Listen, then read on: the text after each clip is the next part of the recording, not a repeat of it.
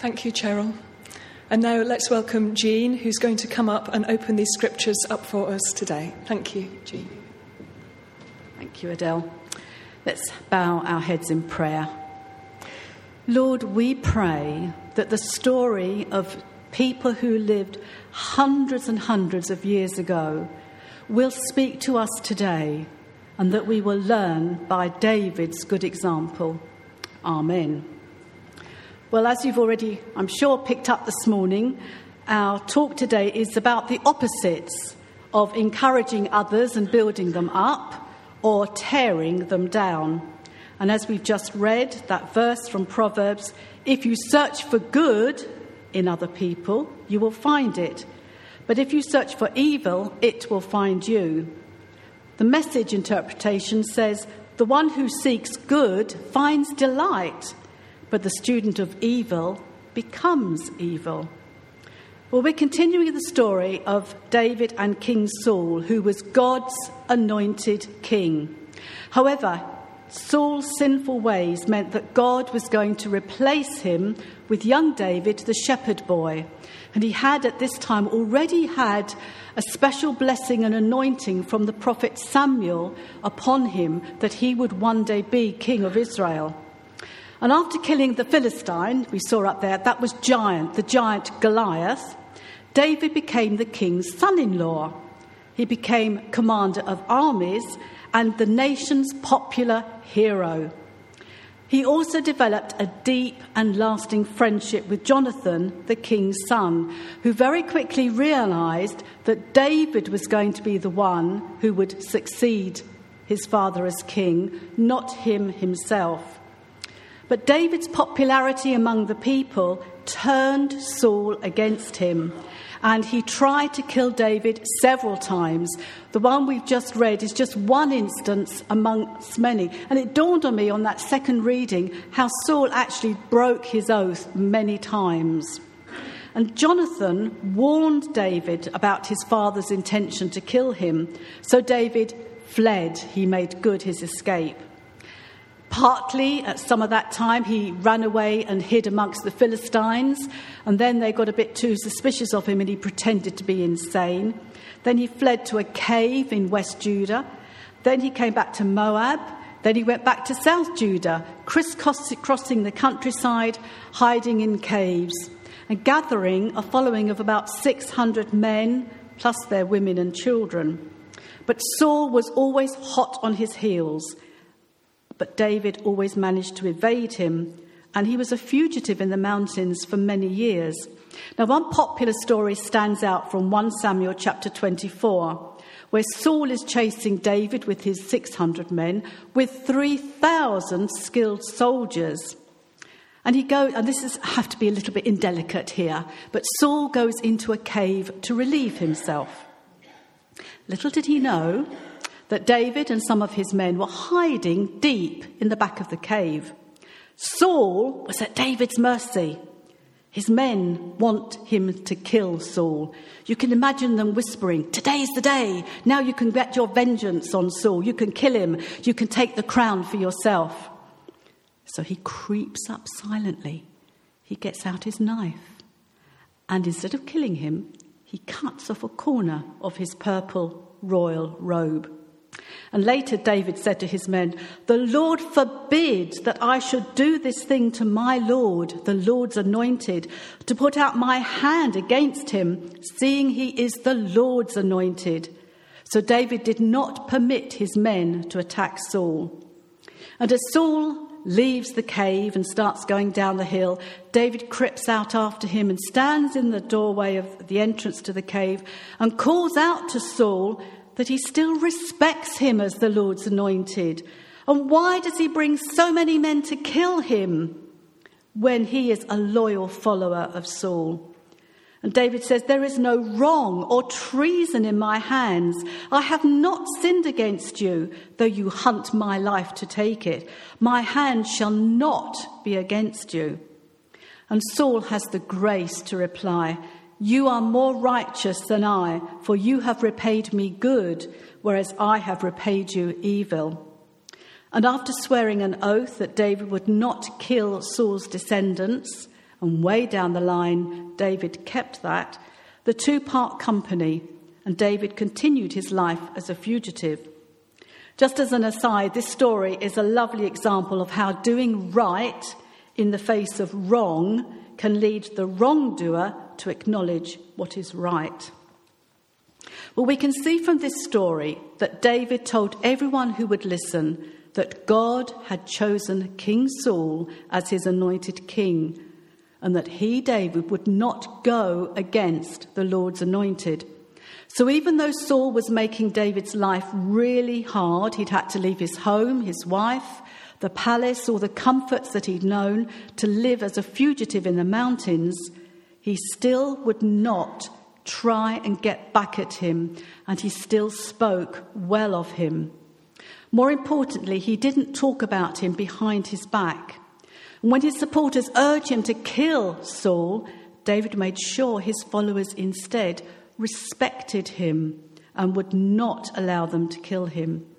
In fact, the Bible tells us that afterwards, this incident in the cave, he was absolutely conscience-stricken for having cut off the corner of his royal robe, for having defamed the signature of the king himself. Yet David also used his common sense, and he doesn't give Saul the chance to hurt him, but makes sure he removes himself from his presence and from possible danger and temptation. So time and time again, with the most horrendous provocation, David chooses again and again to think the best of Saul. He still treats him as a person who is chosen by God and loved by God. David doesn't worry about how he's going to try and get back at him or how he's going to get the crown that he's already been promised. Instead, David lets God sort these problems out. And then we read that King Saul and Jonathan, his son, were killed in battle. And so David is at last crowned king, but he did it God's way, not his way. So the $10 billion question for us this morning is, how did David do that? How did he manage not to get mad at Saul and retaliate by killing him? And how did he stop himself telling other people that Saul was a bad person?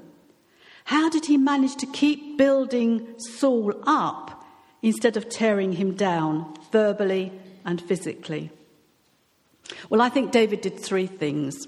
First of all, he made a choice. He chose only to speak good things about Saul.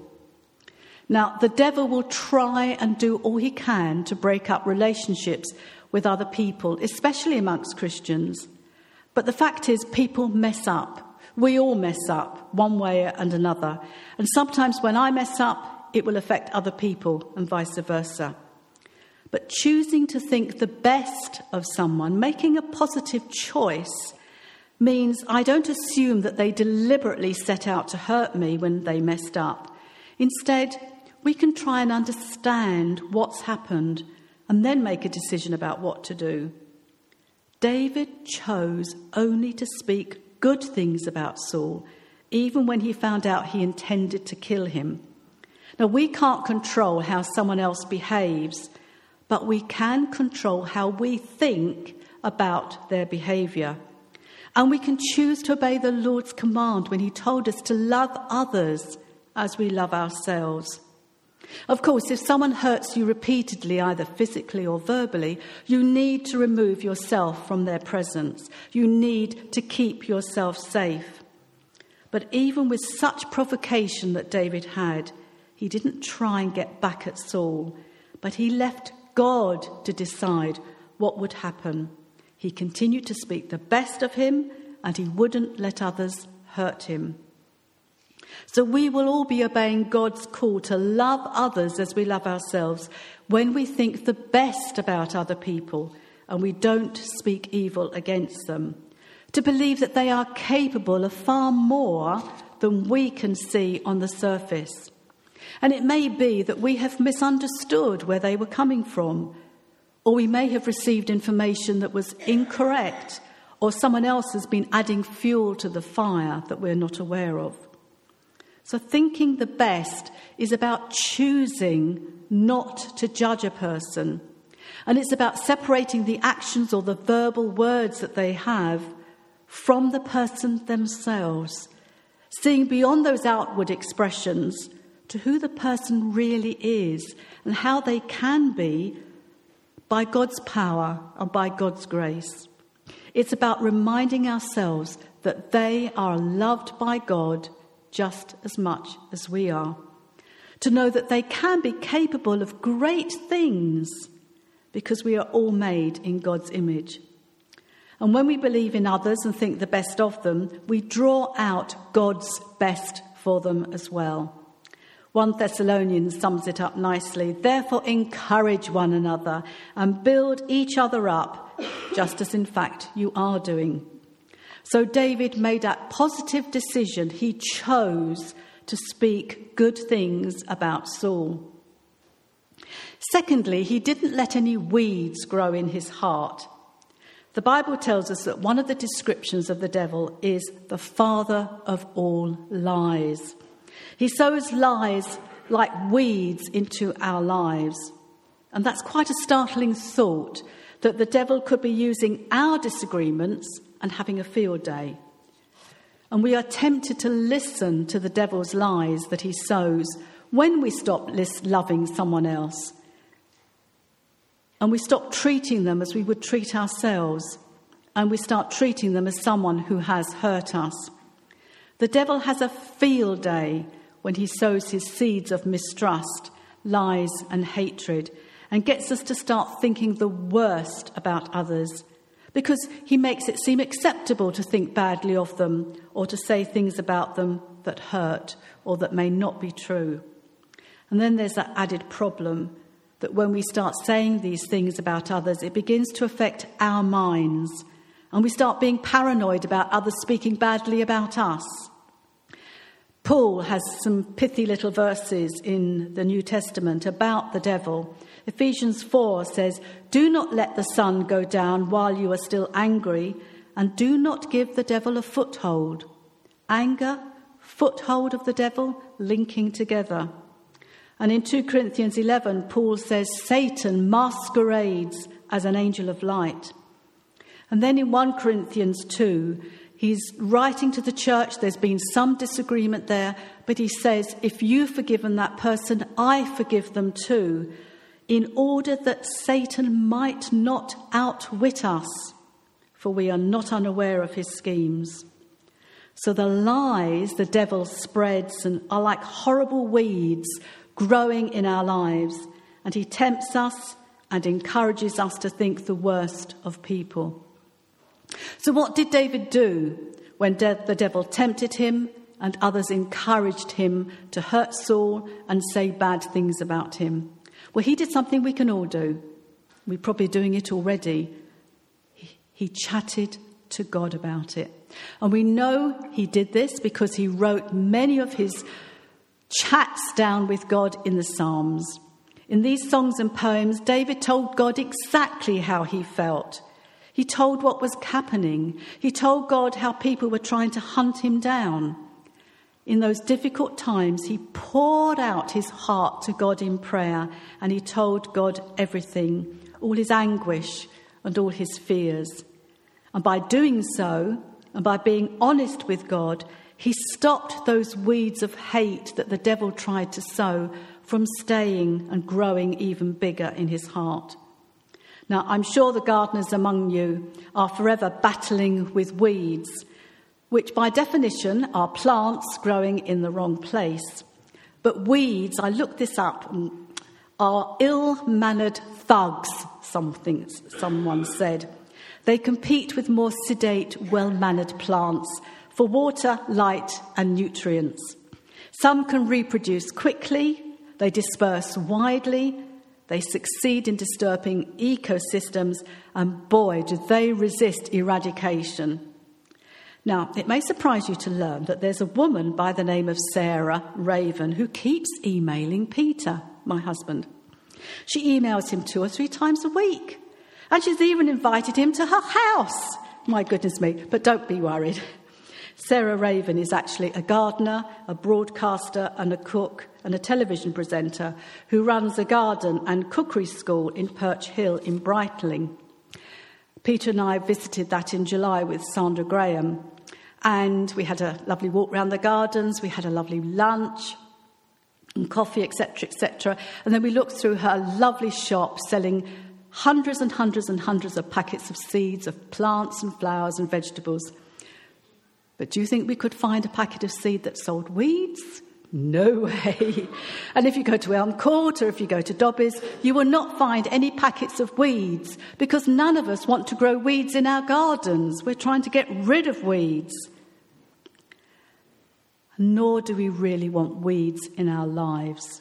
So the first thing to do when we realise that the devil has planted seeds of lies and misinformation into our hearts is we need to follow the example of David and take it to the Lord in prayer. We're going to sing that old hymn in a little while, I think. Have we trials and temptations? Take it to the Lord in prayer. So we do not want the ill-mannered thugs of the devil's lies and the insidious thoughts that he spends creeping into the ground of our hearts. We need to eradicate his lies in order for us to love others, to think the best of them, to see them as God sees them, and to go even further by believing that they are capable of far more than we see on the surface, because God has made them in his image just as much as he's made us. So David made a choice to speak good things about Saul and to build him up to his men. And then he went to the Lord in prayer about his difficulties. Third, after he chatted to God, he let God come and take those weeds out of his heart. You see, by spending time with God, by chatting, by listening, David began to understand how God thought about Saul, and he caught God's love for Saul from that process of prayer and listening and those chats with the Father. And he kept reminding himself that it was God's prerogative to judge, not his, because Saul was God's anointed king until God brought the situation to an end. And his honest interaction with the Heavenly Father meant he was able to let God pull out those weeds in his heart until his heart was only full of love and respect and honour and obedience. In fact, the day he heard that Saul and Jonathan had been killed in battle, he wept and mourned and fasted for a whole day. And in 2 Samuel chapter 1, he wrote a whole poem, a lament about Saul's death, including the words, "O daughters of Israel, weep for Saul." That's how his heart was, so open and so still revering his ex-king. Now, Jesus said in John chapter 15, "My Father is the gardener, and he cuts away and he prunes the things that stop us being fruitful." Tearing other people down, especially verbally, does not lead to fruitful lives, either in ourselves or in other people. But building them up and encouraging them means there will be lots of fruit, both in their lives and in ours. So by allowing our Heavenly Father to remove the weeds of the devil's lies, we will become fruitful Christians. We can stop judging others and speaking bad things about them, and instead we can choose to think the best about them. And God will help us separate out the actions or words that hurt us so we can see beyond the person to whom God wants them to be. One way to do this is highlighted in a verse in 2 Corinthians 10, verse 5. Paul says, "We demolish arguments and every pretension that sets itself up against the knowledge of God." And this is the important bit. "We take captive every thought to make it obedient to Christ." The devil tempts us with his lies, But we can choose to take it to God in prayer, and we can choose to let God cut out these lies and thoughts from our hearts and minds. We can choose to take captive these thoughts and let God cut them from the root down. So David allowed the Heavenly Father to dig up the weeds.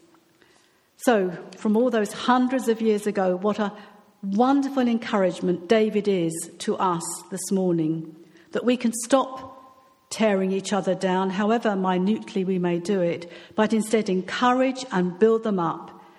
And just as David did, we can do it by making a choice to speak only good about people and encourage and build them up, by coming to God in prayer so that we don't allow the devil's lies and weeds of bad thoughts and wrong talk to take root in our lives.